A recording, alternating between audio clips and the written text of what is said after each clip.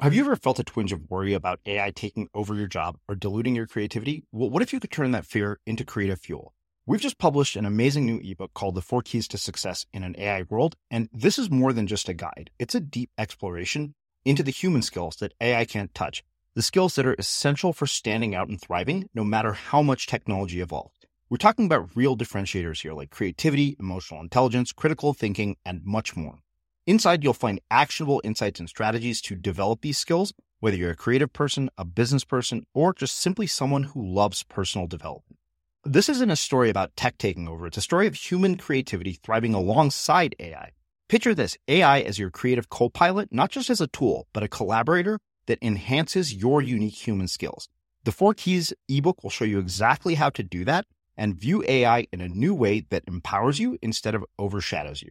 Transform your creative potential today. Head over to unmistakablecreative.com/4keys. Use the number 4, KEYS. That's unmistakablecreative.com/4keys and download your free copy. As an individual, I say go hard. Go either hard tech or hard human. The hard tech jobs, easy enough to understand, right? Those have been growing for decades and will grow for decades to come. Software engineering and data and robotics and AI, cloud computing and cybersecurity and blockchain, like unbelievable growth in those jobs, and they will continue.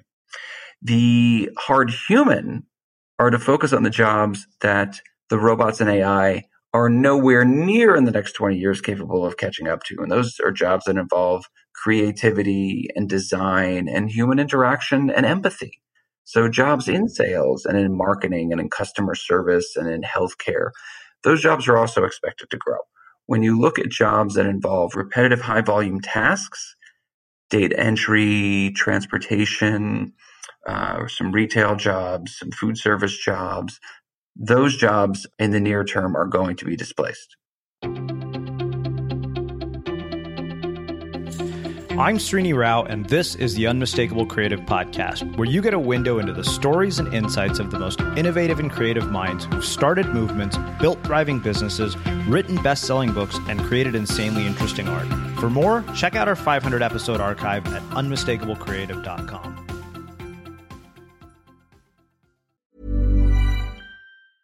Running a business is hard, but your email marketing doesn't have to be. With Aweber's easy-to-use email marketing platform, you can stay connected with your audience, write new content faster, sell more, and grow your business, all without having to become an expert in yet another business tool. Start today at aweber.com/podcast.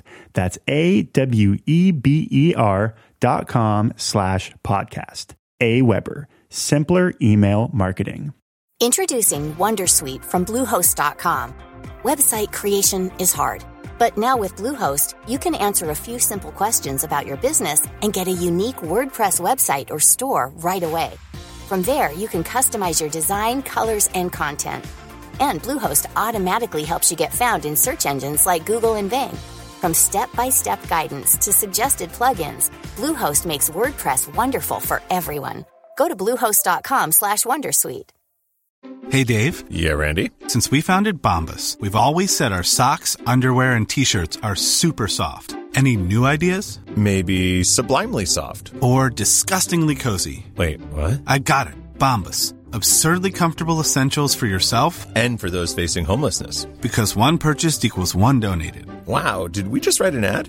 Yes. Bombas. Big comfort for everyone. Go to bombas.com/ACAST and use code ACAST for 20% off your first purchase.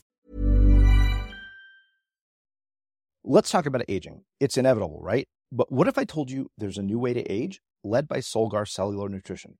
They believe, and I do too, that you can transform the way you age cell by cell with the power of cellular nutrition.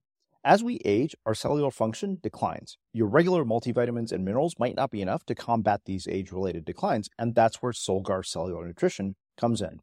It's formulated with targeted cellular nutrients that work with your body's natural processes deep inside your cells to help you fight cellular decline and promote cell health across 3 benefit areas. It supports cell energy, repair, and vitality, muscle strength, and even glutathione production to help protect cells. So let's own our healthy aging narrative. Visit cellularnutrition.solgar.com to learn more. Again, that's cellularnutrition.solgar.com to learn more. Solgar Cellular Nutrition. We go cell deep. These statements have not been evaluated by the Food and Drug Administration. This product is not intended to diagnose, treat, cure, or prevent any disease. Doing creative work can be kind of lonely, and that's why we built the Unmistakable Listener Tribe. The tribe is a community for professionals to connect and support each other. Everything is designed to help you grow your business and share what's working and what isn't. And that's true whether you're a business owner or an artist. You'll get access to feedback, live conversations with guests, and so much more. By joining the tribe, you become part of a community of creators who all support each other, and it's completely free. Hopefully, I'll see you there. Visit unmistakablecreative.com/tribe to join. Again, that's unmistakablecreative.com/tribe. Jeff, welcome to the Unmistakable Creative. Thanks so much for taking the time to join us. Thank you so much for having me. Yeah, it is my pleasure to have you here. So I found out about your work, I believe, through somebody on your team, and you wrote a book called The End of Jobs, which is all about the future of work, which I think is something of tremendous importance to all of us and something that's kind of a mystery to many of us, especially creators and people who do freelance work like many of the people in our audience. But before we get into all of that, I want to start by asking what I think is a fitting question to kick our conversation off with, and that is, what did your parents do for work, and how did that end up shaping and influencing the choices that you've made with your life and career? Well, when I think about my parents, and I just, I immediately go to how unbelievably lucky I am, how grateful I am, how fortunate I am to have grown up in that family. My father was a dentist. And so, that impacted me in as much as I've got very good teeth, very good dental health. Yeah. And it certainly has annoyed every dentist that I've ever gone to since he retired. They're like, we're going to do this. I'm like, that doesn't seem like a necessary procedure. And then my mother, who may be the smartest person I know, she was a high school math teacher, actually a calculus professor. And prior to going into high school, she was a college calculus professor. She went to high school because she had kids and she needed the flexibility, and she needed to, take some time off, which she did for a long time as a mother, and then went back teaching high school. And, she often told me, she and I often spoke about the fact that her father, my grandfather, always said to her, you could be a nurse or a teacher. Like, that's what you can be, because that's what young women were told at that point in time. And I always think about what she would have done in business had she been pushed in a different direction, because she is smart, she is tough, she's hardworking. And so her intellect, her drive to push me certainly had a huge impact. Yeah. Well, I wonder, what is it about somebody like your mother who had that capacity to look at something that is sort of set in stone according to societal values and challenge the status quo and transcend it? And, how did that impact you? Like, how did that play out on your own life? And how do other people develop that? Because I think that, we're talking about work in particular, but, I think it'll make a natural segue to talking about education. But when you look at large scale structures and systems, almost always, some outsider is the one who dismantles the system and rebuilds it for the better. It's never somebody from within inside the system. And particularly at a time when your mother grew up, it was uncommon for people to do that. So what is it about her that made her that way? It's a fair question. I don't know that I would say that she was ready to dismantle a system. I mean, she acquiesced. She became a teacher. She got into, I forget which college, and I think Penn. She got to UPenn. And my grandfather was like, no, you can't go there. A single girl shouldn't be living in a city. And he made her go to a different university. And I think about those things and how proud she is of me when I got into Cornell, when I got into Harvard for business school. She called my graduation from Harvard one of the best days of her life, being able to sit there at Harvard and watch her son graduate. And so I think that I'm kind of living out what she could have done as I go and try to break things and push boundaries in her name. Although I will say that she is certainly my harshest critic. I can relate. So, it's very clear to me. I'm the son of a college professor, and so I understand the role that parents play in valuing education. And given Cornell and Harvard, I was a Berkeley undergrad, so I understand what kind of environment that is. I want to talk about that in particular because, having the opportunity to do those things, I think I've come to realize is something that is a privilege. It's something that only people who grew up in privilege often get opportunities to do. And I wonder, when you think about, looking at work through the lens of privilege, how does that shape your worldview?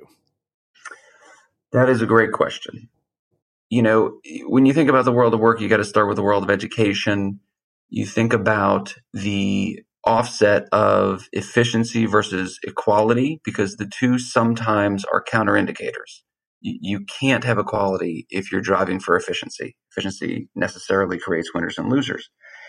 And is that the outcome we want in our education system? I wouldn't pretend to know, but to pretend that people with the same capabilities have the same opportunities is laughable in our society.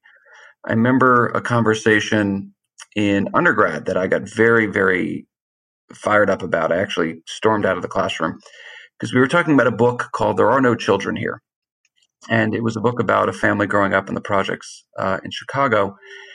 And the kids in the class, my classmates, were very dismissive of the plight of this family. And I remember saying, if Pharaoh, if memory serves, that was the name of the kid, if Pharaoh had grown up with my parents, he'd be sitting here with you. And I said a bad word, you blanks. And if I had grown up in those projects, I'd be dead. And I stormed out. And there's a great saying from this organization I'm involved with called the Opportunity Network, which helps kids build their networks and get their first internships and jobs, which is that talent is spread evenly. Opportunity is not. Yeah. Wow. So let's talk about education in particular, because you went to, arguably some of the most elite institutions in the world. And I know this because my friends are all graduates of those places. And that's what happens when you're a Berkeley undergrad. You're surrounded by people who are all smarter than you are. But one thing I wonder, I had a really interesting conversation with Seth Godin just a few days ago about this. But when you look at education and the connection to the future of work, do you think that the current system is designed to prepare us for what's coming? And I don't think it is, but if that's the case, then what do we need to change about it? What actually still works about it? And if you were tasked with redesigning the education system to get us ready for the future of work, how would you do it? I realize I asked you 4 questions. Well, let me respond to the first one. Is the education system designed for the future of work? Hard no. Definitively no. I don't know that there's anybody in the world of work or in the world of education that would say that it is. But I would say this. If you asked somebody that same question 30 years ago, you'd get a hard no, and it hasn't really changed. And so if you're giving me the magic wand, you give me the magic wand? Yeah. I get the magic wand?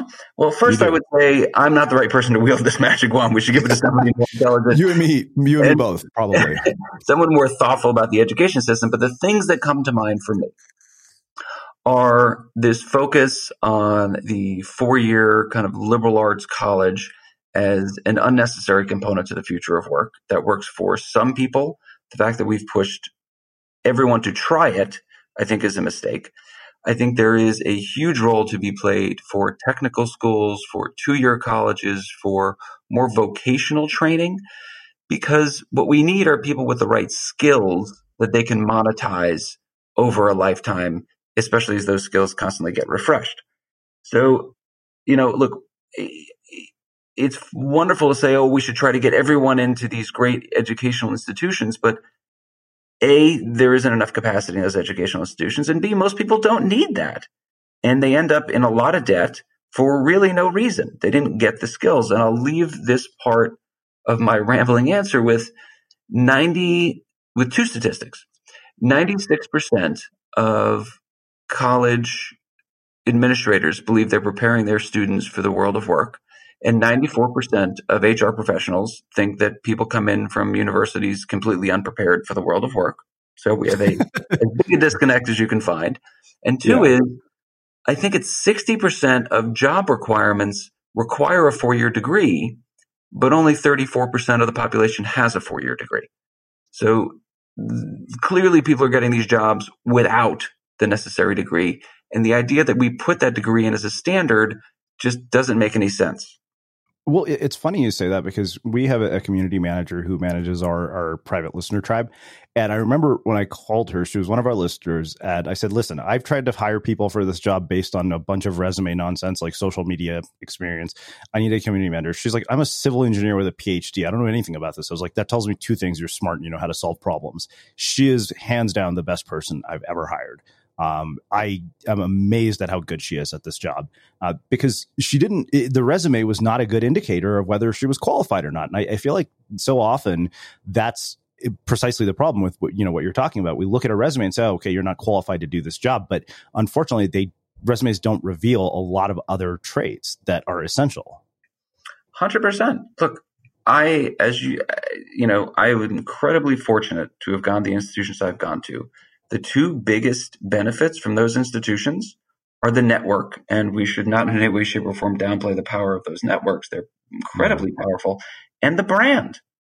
It wasn't anything I learned there. It wasn't frameworks and, institutional knowledge or intellectual knowledge. It's the network and the brand. Those are the two biggest benefits by far of those institutions, and I am the beneficiary of those benefits. Well, so I had William Dershowitz here, and you may have read his book. He wrote a book called Excellent Sheep called The Miseducation of the American Elite. And it talks a lot about elite institutions like the places that you've gone to. And one thing I wonder about, because in my experience, I went to Berkeley thinking this is going to be this like liberal hotbed of thousands of ideas. And the more time I spent there, and especially, I only recognize this in retrospect, so wait a minute, this place is a breeding ground for conformity. Everybody kind of has 4 or 5 career paths. It's like, banking, med school or law school, and I wasn't smart enough to do any of those things. So those weren't options. But when you see a place like Harvard, because I think that even at a place like Harvard Business School, I'm guessing a person like you isn't the norm. I'm guessing that checking boxes is much more the norm. Well, look, I got to Harvard Business School as an M&A banker from J.P. Morgan. And left as an M&A banker from J.P. Morgan. So you know exactly what I'm talking about. JP put me through. But look, I think actually Harvard does a very good job of dividing the class up. And if you're a banker from Wall Street, there are a certain number of slots. If you're a consultant from McKinsey, Bain, BCG, and wherever, there are a certain number of slots. And then they've got slots for entrepreneurs and people in nonprofit and the military. And it does make for a very rich conversation because that is the power of higher education, is to challenge ideas and to have those debates and discussions in a safe space. And I don't mean a safe space where you can't be offended, a safe space where you can and should offend and debate and discuss respectfully, thoughtfully, with evidence. But you should challenge all those things. And I think Harvard Business School actually does a very good job of that because they are curating that class. Mm-hmm. So, well, let's do this. Let's get into the book. You start out by talking about the history of work, and you start out by talking about corporations, unions, and social safety nets. Can you expand on those and kind of talk about the role that they've played in influencing how we've gotten to where we are? So the framework I tried to set up is this undulating power balance between companies and workers that is impacted by a number of variables. The biggest variable that throws that equation off is huge step changes in technology. And we call those traditionally industrial revolutions. We have the 3 industrial revolutions: mechanization, electrification, and computerization. And it's important to study them because we're in the midst of the 4th industrial revolution with robots and AI. And each time, huge amounts of power moves to companies and workers are disadvantaged. And what we find historically are those counterbalancing forces, unions, the social safety net, regulation, that enable workers to get some semblance of power back in that relationship. And so they are incredibly important historically, and they'll be incredibly important going forward because we are already seeing the huge power balance shift to companies. Yeah. Well, so one thing you said was that the lifetime employment contract has been broken, even as a tacit expectation of partnership. A model for lifetime employment seems to have gone extinct. And I think when I read that, what it reminded me was graduating from business school in 2009. I saw my classmates who all sat around under this delusion that there was going to be this moment when the economy was going to improve and all the jobs that were gone were going to come back. And I think it was a rude awakening for many of them when they realized that that was not going to be the case. And yet people seem to still buy into this lifetime employment contract. Like, I remember when I saw the first time Microsoft announcing layoffs, I thought, okay, wait a minute.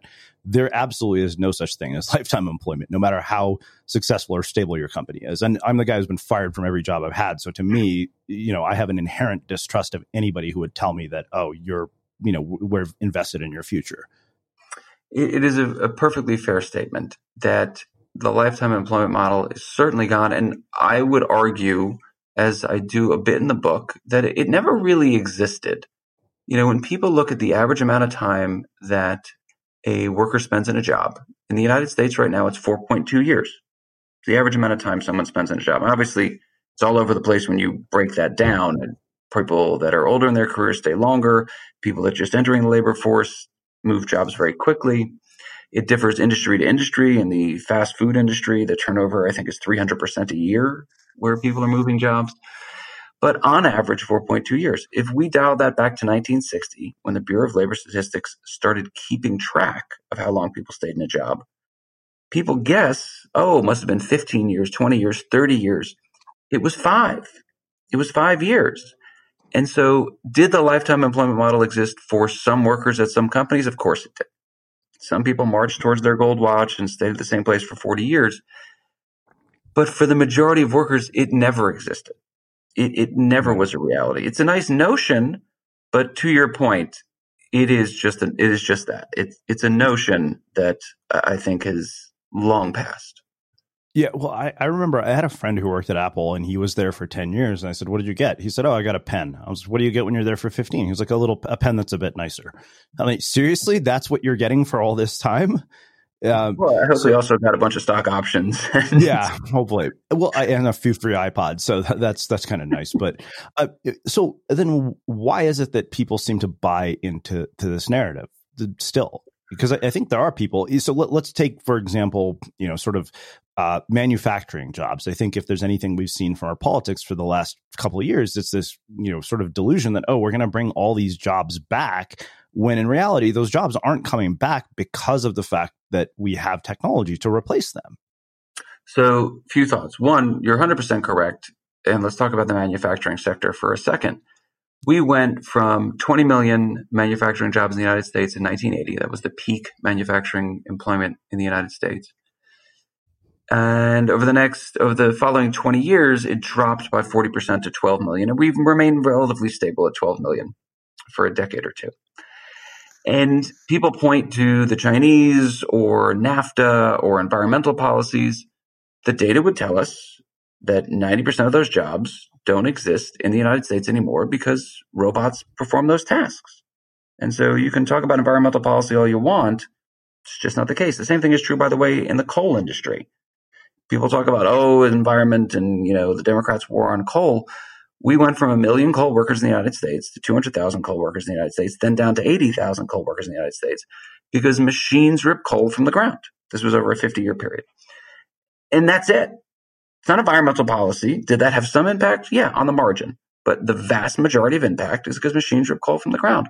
And so that's the enemy, quote unquote, to be thinking about, right? What happens as machines, as robots, as AI systems become more adept, more capable, cheaper, and start performing more and more tasks? What do we as a society do?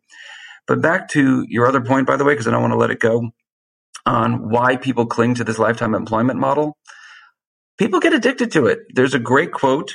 I don't remember who said it, but I remember who said it to me, was the great venture capitalist Fred Wilson. In a speech he was giving, said the 3 most addictive things are carbs, cocaine, and a weekly paycheck. People get addicted to the stability of it, and I get it. But I would argue that, especially as someone that did a lot of innovation in the freelance workforce, where do you have more stability? Where you have one point of failure, that one employer, or the 20 clients that the average freelancer has? Yeah.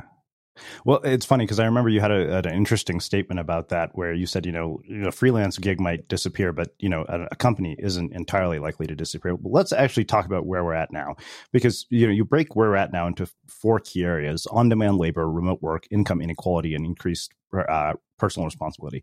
Let's start with on-demand labor, because I think that when we think of on-demand labor, mainly in my mind, it's, things like Upwork, DoorDash drivers, Uber, all that kind of stuff.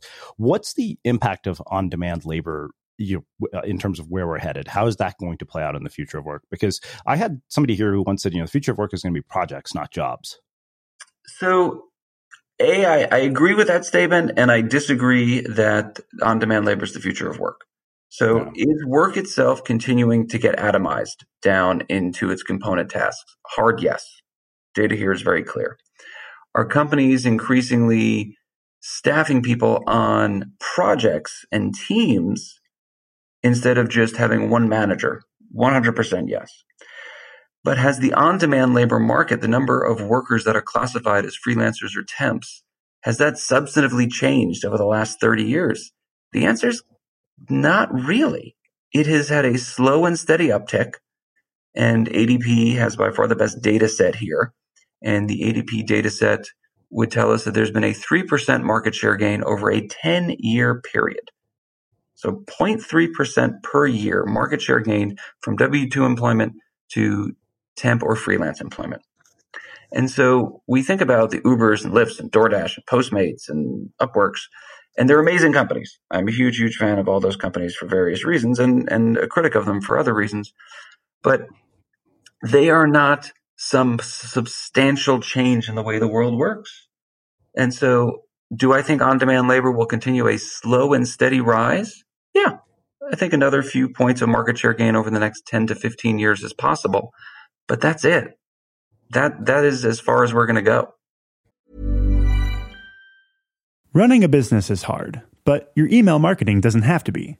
With Aweber's easy-to-use email marketing platform, you can stay connected with your audience, write new content faster, sell more, and grow your business, all without having to become an expert in yet another business tool. Start today at aweber.com/podcast. That's AWEBER.com/podcast. Aweber, simpler email marketing. Hey, Dave. Yeah, Randy. Since we founded Bombas, we've always said our socks, underwear, and T-shirts are super soft. Any new ideas? Maybe sublimely soft. Or disgustingly cozy. Wait, what? I got it. Bombas. Absurdly comfortable essentials for yourself and for those facing homelessness. Because one purchased equals one donated. Wow, did we just write an ad? Yes. Bombas. Big comfort for everyone. Go to bombas.com/ACAST and use code ACAST for 20% off your first purchase. Introducing Wondersuite from Bluehost.com. Website creation is hard, but now with Bluehost, you can answer a few simple questions about your business and get a unique WordPress website or store right away. From there, you can customize your design, colors, and content. And Bluehost automatically helps you get found in search engines like Google and Bing. From step-by-step guidance to suggested plugins, Bluehost makes WordPress wonderful for everyone. Go to bluehost.com/wondersuite. Let's talk about aging. It's inevitable, right? But what if I told you there's a new way to age, led by Solgar Cellular Nutrition? They believe, and I do too, that you can transform the way you age cell by cell with the power of cellular nutrition. As we age, our cellular function declines. Your regular multivitamins and minerals might not be enough to combat these age-related declines, and that's where Solgar Cellular Nutrition comes in. It's formulated with targeted cellular nutrients that work with your body's natural processes deep inside your cells to help you fight cellular decline and promote cell health across 3 benefit areas. It supports cell energy, repair, and vitality, muscle strength, and even glutathione production to help protect cells. So let's own our healthy aging narrative. Visit cellularnutrition.solgar.com to learn more. Again, that's cellularnutrition.solgar.com to learn more. Solgar Cellular Nutrition. We go cell deep. These statements have not been evaluated by the Food and Drug Administration. This product is not intended to diagnose, treat, cure, or prevent any disease. Mm-hmm.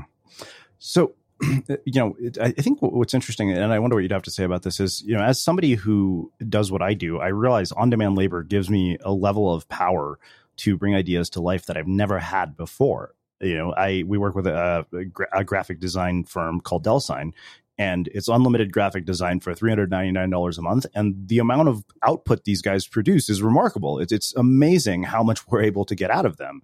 In the span of a month, we can do what we couldn't do before over 6 months with one person. It is true. Look, that is the benefit of on-demand labor. You get to tap into these unique resources. You get to use them in a very discrete fashion. They are subject matter experts. There's no ramp-up time. They just hit the ground running, and they produce 100%. But will it result in a structural change in the way companies and workers come together to produce goods and services? There's no data to support it yet. We'll see, because not only is our business processes and a host of other things that we call the labor equation in the book, not only are they incredibly important, so is regulation. Yeah. And so even if companies could convert all their W-2s to 1099s, they wouldn't be allowed to. And I will tell you this. I have never once been in the meeting where a CEO or any business leader says, hey, we want to convert all of our W-2s to 1099s. Therefore, we need your software. And I can promise you this, if somebody were doing it, we would get the call, because we are by far the largest piece of software in that space. Yeah. But I've been in this meeting a lot. Hey, we're getting really uncomfortable with the regulatory environment and what's happening, and we are going to convert all of our 1099s to W-2s. We don't want to use 1099s anymore.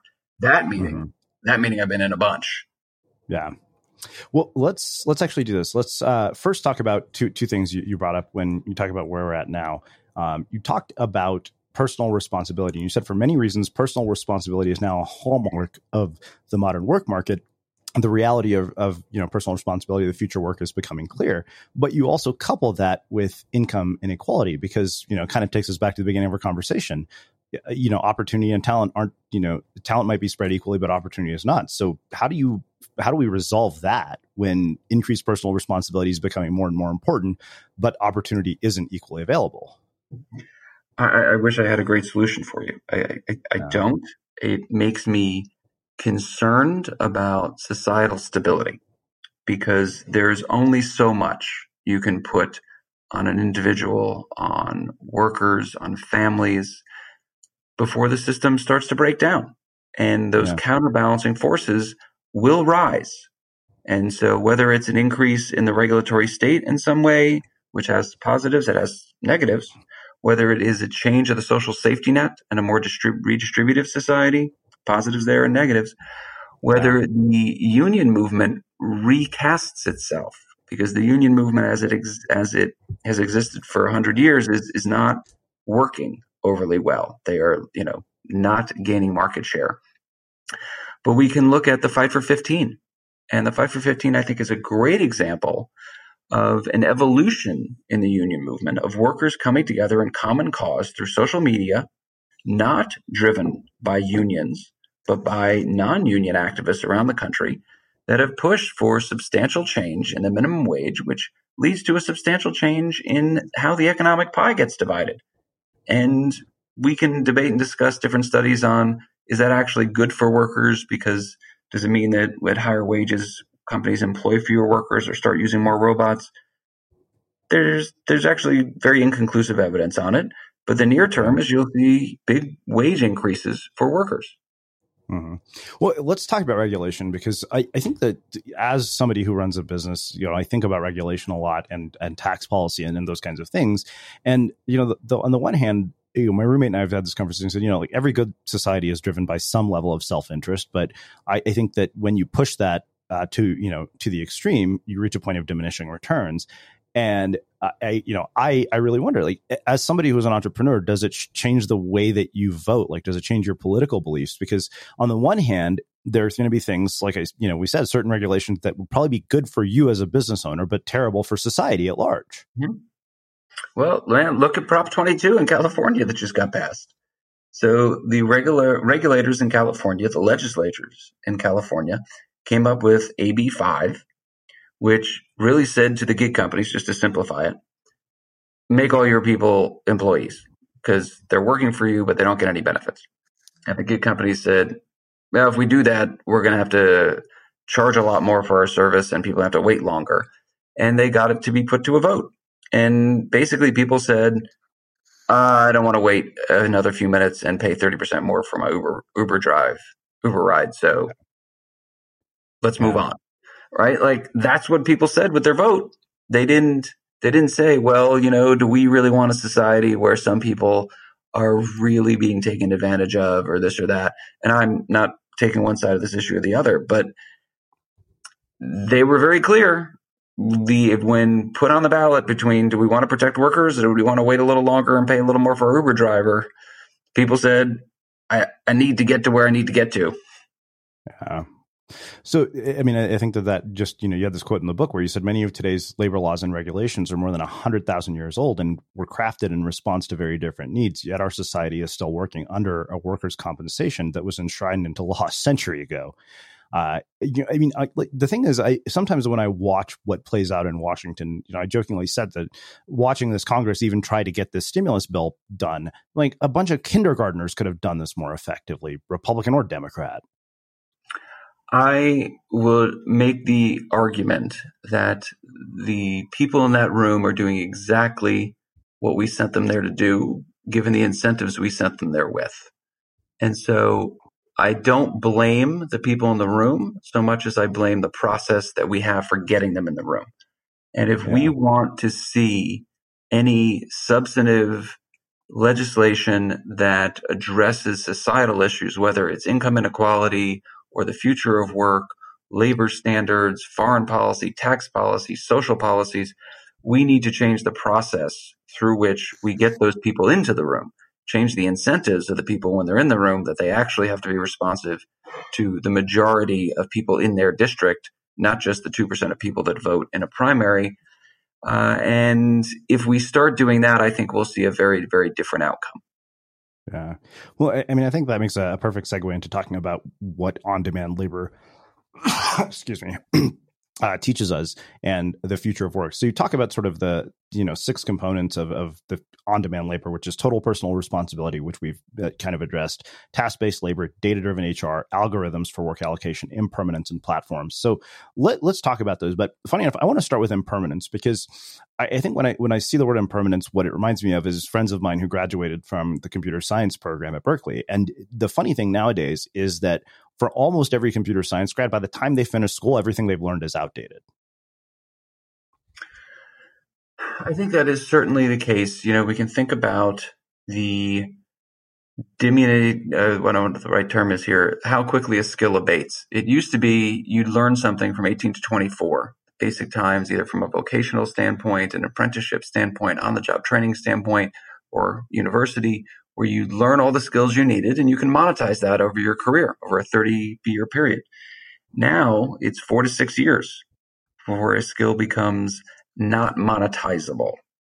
So that is problematic. That is certainly problematic, and it enables or enforces this idea, which a lot of people say is an overused idea or statement. I would say it's not used nearly enough, and that is lifelong learning, that you need to be a lifelong learner. And so impermanence casts its pall over many aspects of the labor force, not just this idea that lifetime employment contract was a notion, not really something that ever happened, but also how you get the skills that you need to be able to earn a living. Mm-hmm. Well, I think the natural question that probably comes from that for most people is, okay, well, what are the skills that we're going to need to develop that are going to allow us to monetize the future of work? Because like we said, many of our skills become outdated. I feel like there are a few sort of hard skills that I see that play out that become timeless. So first off, what are the timeless skills? And then what are the ones that you need to develop to thrive in the future of work? That is a really good question. I've never thought about it that way. I'm gonna skirt the question, and I'm not gonna answer what I think is timeless, because I'm not sure what is timeless. I mean, we could say things around networking, around sales. I think everybody's in sales, and things like that. If you're good at those things, they will almost always apply. That said, when I talk to people about how do I prepare for the future of work, how do I as an individual prepare? It's very different than when I'm advising companies on the future of work. But as an individual, I say, go hard. Go either hard tech or hard human. The hard tech jobs, easy enough to understand, right? Those have been growing for decades and will grow for decades to come. software engineering and data and robotics and AI, cloud computing and cybersecurity and blockchain, like unbelievable growth in those jobs, and they will continue. The hard human are to focus on the jobs that the robots and AI are nowhere near in the next 20 years capable of catching up to. And those are jobs that involve creativity and design and human interaction and empathy. So jobs in sales and in marketing and in customer service and in healthcare, those jobs are also expected to grow. When you look at jobs that involve repetitive high volume tasks, data entry, transportation, some retail jobs, some food service jobs, continued manufacturing jobs, those jobs in the near term are going to be displaced at a greater rate. Well, it's funny because I have a friend who's also a guest here who I was working at some real estate trust firm where he was doing finance stuff for them, and they laid him off. They'd made him an offer after being a freelancer to come on full time, and he didn't think the offer was high enough. So he started a business where he literally automated everything that he did at his job prior using Airtable. Now that business generates $50,000 to $60,000 a month, and he has so much demand. He makes more, I think, now in 1 month than he did in an entire year at that job. That's great, right? I mean, not everybody has those skills, but he was very, very astute to recognize this is a repetitive, high volume task. It's going to get done by a machine. I should build the machine. It's awesome. So, I mean, I think that makes a perfect segue. So, like, we talked about the skills. Like, what should people, particularly creatives, be thinking about, in terms of repetitive work and automating? Because I've been spending a lot of time looking into where I can optimize my work through AI. So, for example, things like SEO, things, like there's a firm called WRK.com right now. We're working with them. They use a combination of AI and human labor. And we're like, look, I want to write a blog post. I don't want to do any of the rest of this. And so right now they're actually building out a workflow to the point where we're going to be able to push a button and everything else will be done from them. I think that is very, very powerful. And there are a lot of things around not the creative side, right? Not the writing the article, because we've all heard like, oh, well, now, there are articles that can be written. Not really. They're really quite terrible. And the odds of those things getting better in the near term are incredibly low. But everything else around it, everything else around the post, why am I spending it? Just click a button and all the same steps. I'm going to post it. I'm going to tag it. I'm going to share it on social. I'm going to do some SEO spend and this and that. Set up the business rules and let it roll. Yeah, it's funny because I think a lot of creatives don't really realize how much of the process they waste on all these sort of non-essential activities. There are business processes in so many fields, creatives notwithstanding, that are just, whenever you see the same thing over and over again, I'm not saying it's going to happen tomorrow, but at some point, history would tell us the repetitive high volume process, no matter where it is, eventually gets automated. Well, it's funny because Victor Chang wrote this book. He's a venture capitalist and a guy in Silicon Valley called Extreme Revenue Growth. And one of the chapters in that book that really struck me was he said one of the first things he does when he goes into a company is he has them literally document every single process. And he says, tedious, it's mind numbing. But he said, having some process documented is better than none. And I'm amazed by just how having a checklist alone is such a game changer for understanding that and like increasing your ability to do work efficiently.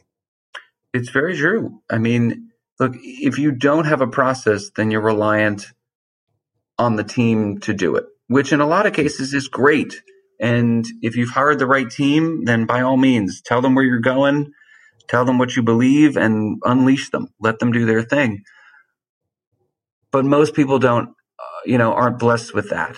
With a very clear vision, with a very clear, set of rules or guidelines that can let their team go.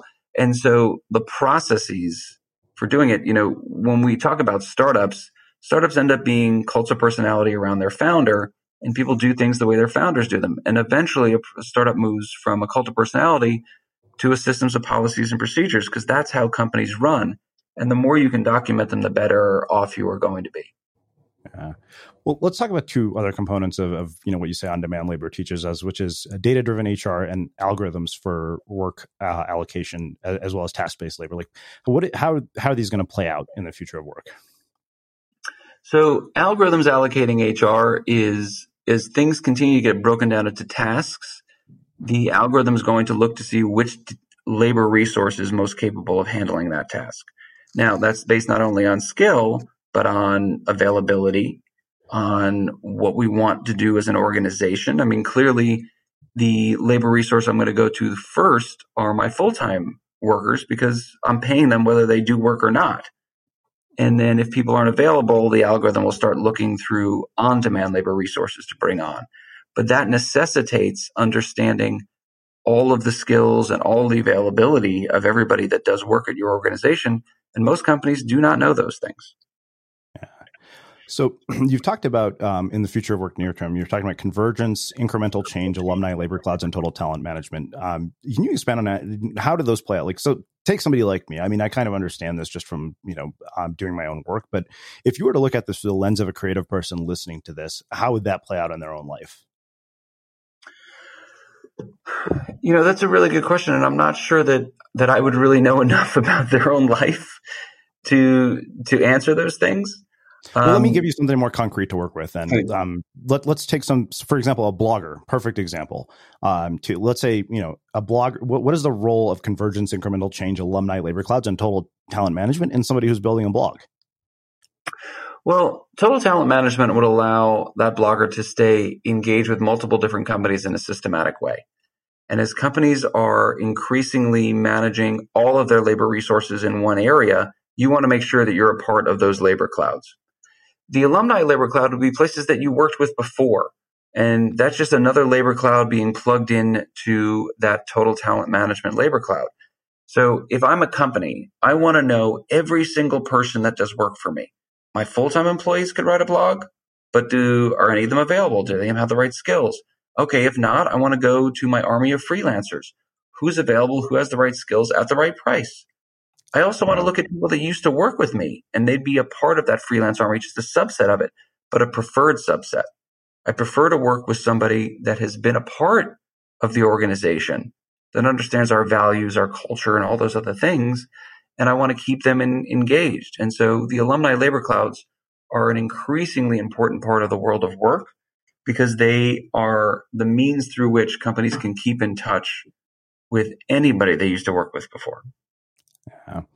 So I think that makes a perfect segue to sort of the last part of the book where you talk about the rise of the machines. So let's talk about this, because one of the things you say is that in the future, robots and AI could provide all the goods and services we need at only a small fraction of the human effort that we use today. But then you also contrast that with the reality is there's a brilliant future waiting for us, but immense challenges for those at the greatest risk of displacement and thus all of society in the near term.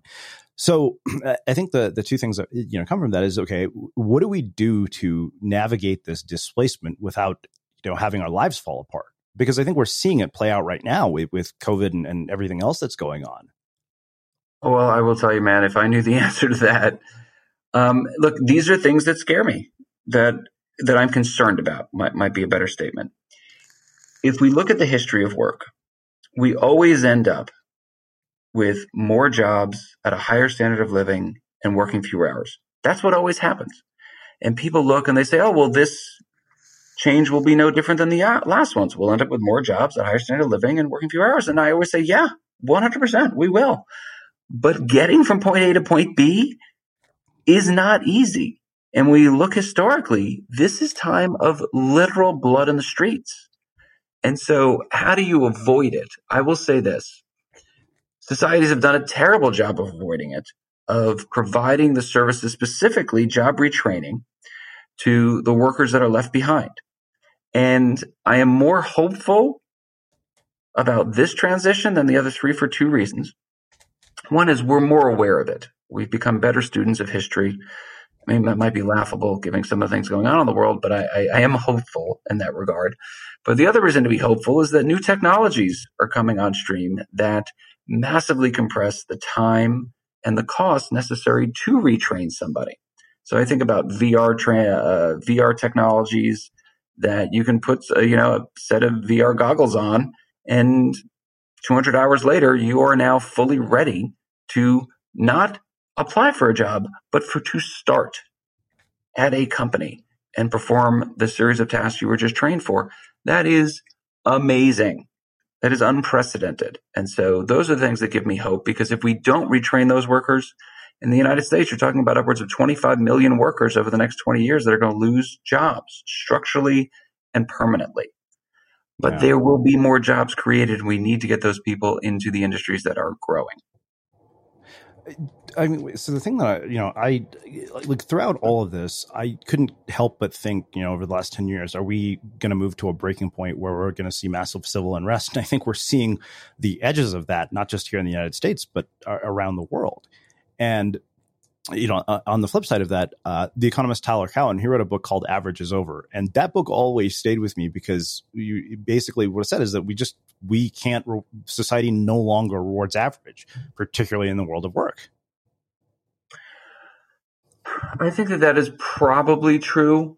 But having not read it, I don't know that I could comment. Okay, fair enough.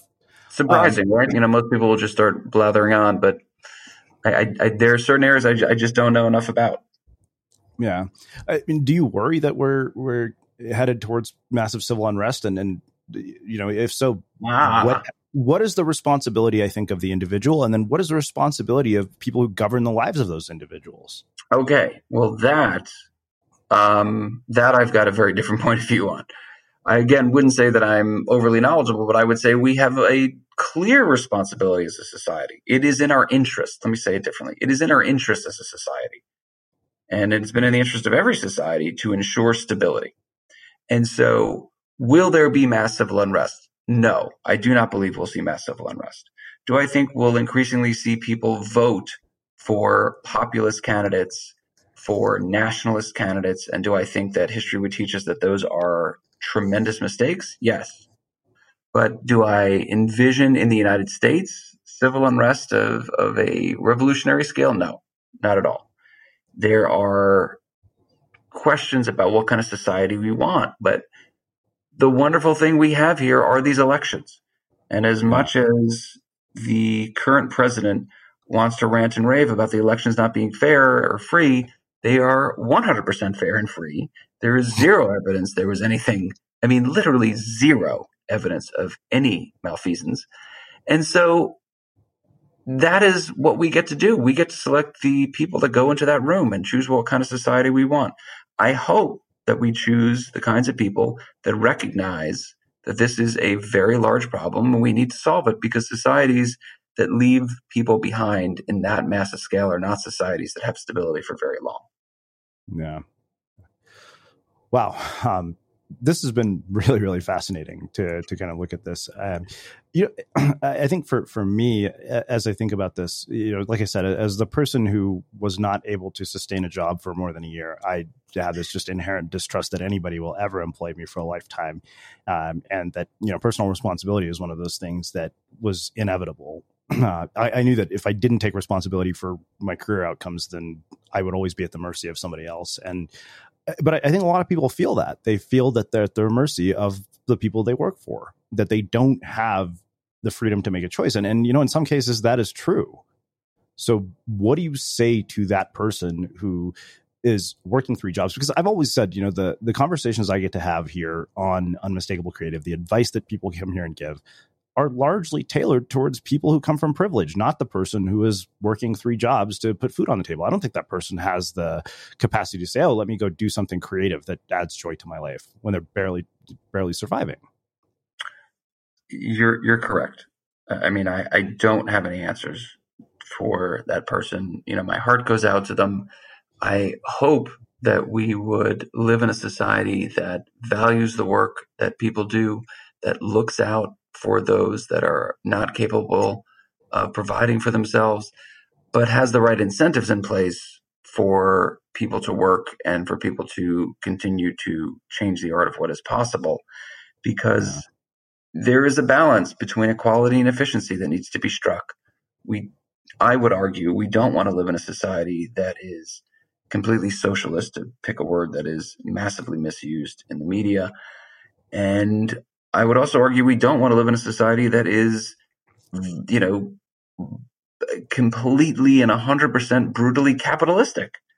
that there is a middle ground that in the United States, we've done a decent job of finding that middle ground.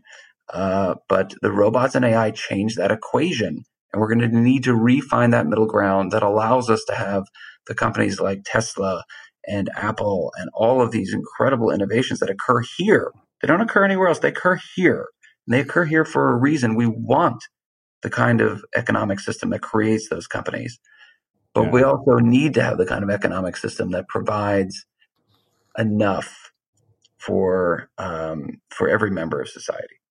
Yeah. Well, so when you see somebody like Elizabeth Warren talk about her wealth tax on billionaires, as an entrepreneur, when you view that, what are you thinking? And when you see the people who've become billionaires hypercritical of this, I wonder what you think. Because I think Naval Ravikant had a podcast titled How to Get Rich, and he did this incredible breakdown. It's about 3 hours. But one of the things he said that you don't actually consider when people propose policies like this is that most of these people who build these companies actually work for years without taking a dime. So do I think that the rich could be paying more in tax? 100%. And as a person whose taxes would go up from that, I'm 100% fine with it. Would I like to see that money go to efficient government programs and not some of the programs that we have? Yeah, I would.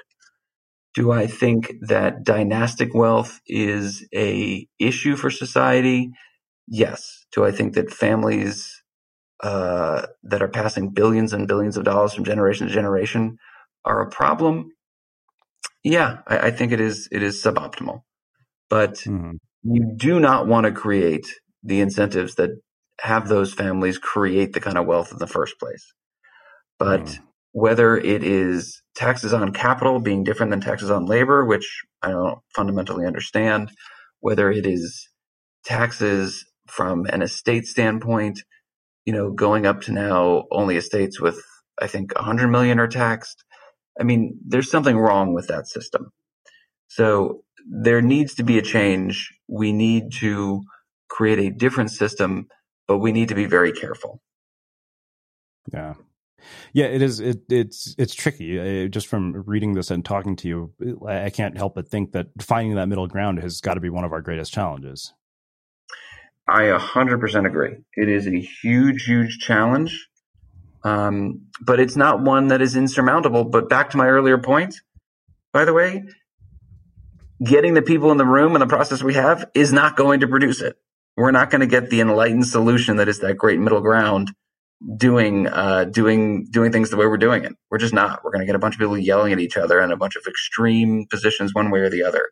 And it is not the way to run a society. Yeah.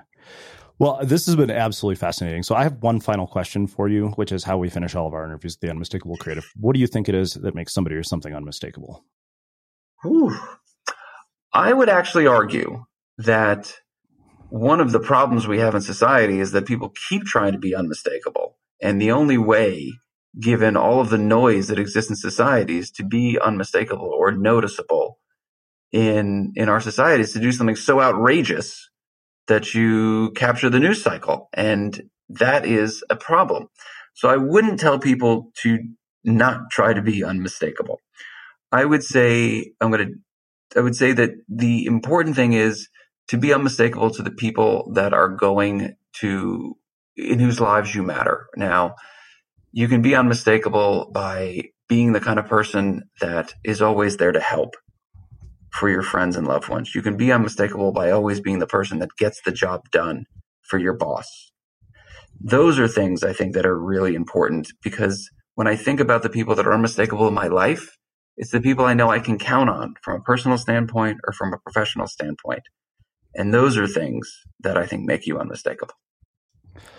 Amazing. Well, I can't thank you enough for taking the time to join us and share your story and your wisdom and insights with the listeners. Where can people find out more about you, your work, and your book?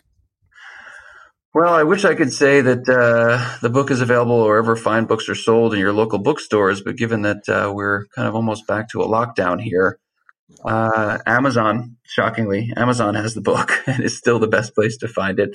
And anyone can always connect with me on LinkedIn if they want to talk about the future of work, or on Twitter at Jeffrey Wald.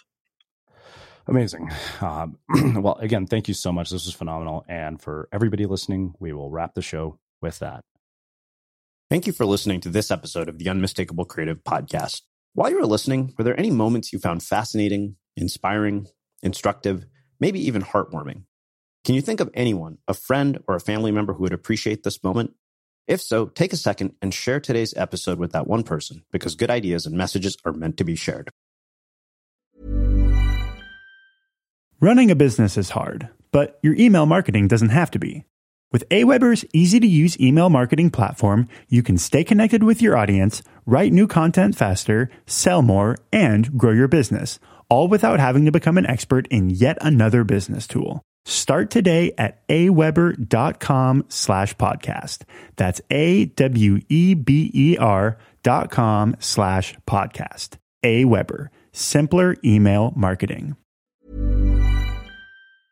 Have you ever felt a twinge of worry about AI taking over your job or diluting your creativity? Well, what if you could turn that fear into creative fuel?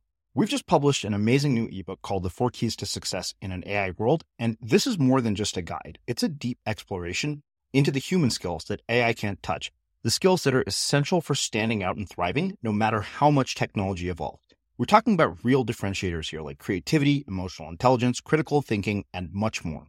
Inside, you'll find actionable insights and strategies to develop these skills, whether you're a creative person, a business person, or just simply someone who loves personal development. This isn't a story about tech taking over. It's a story of human creativity thriving alongside AI.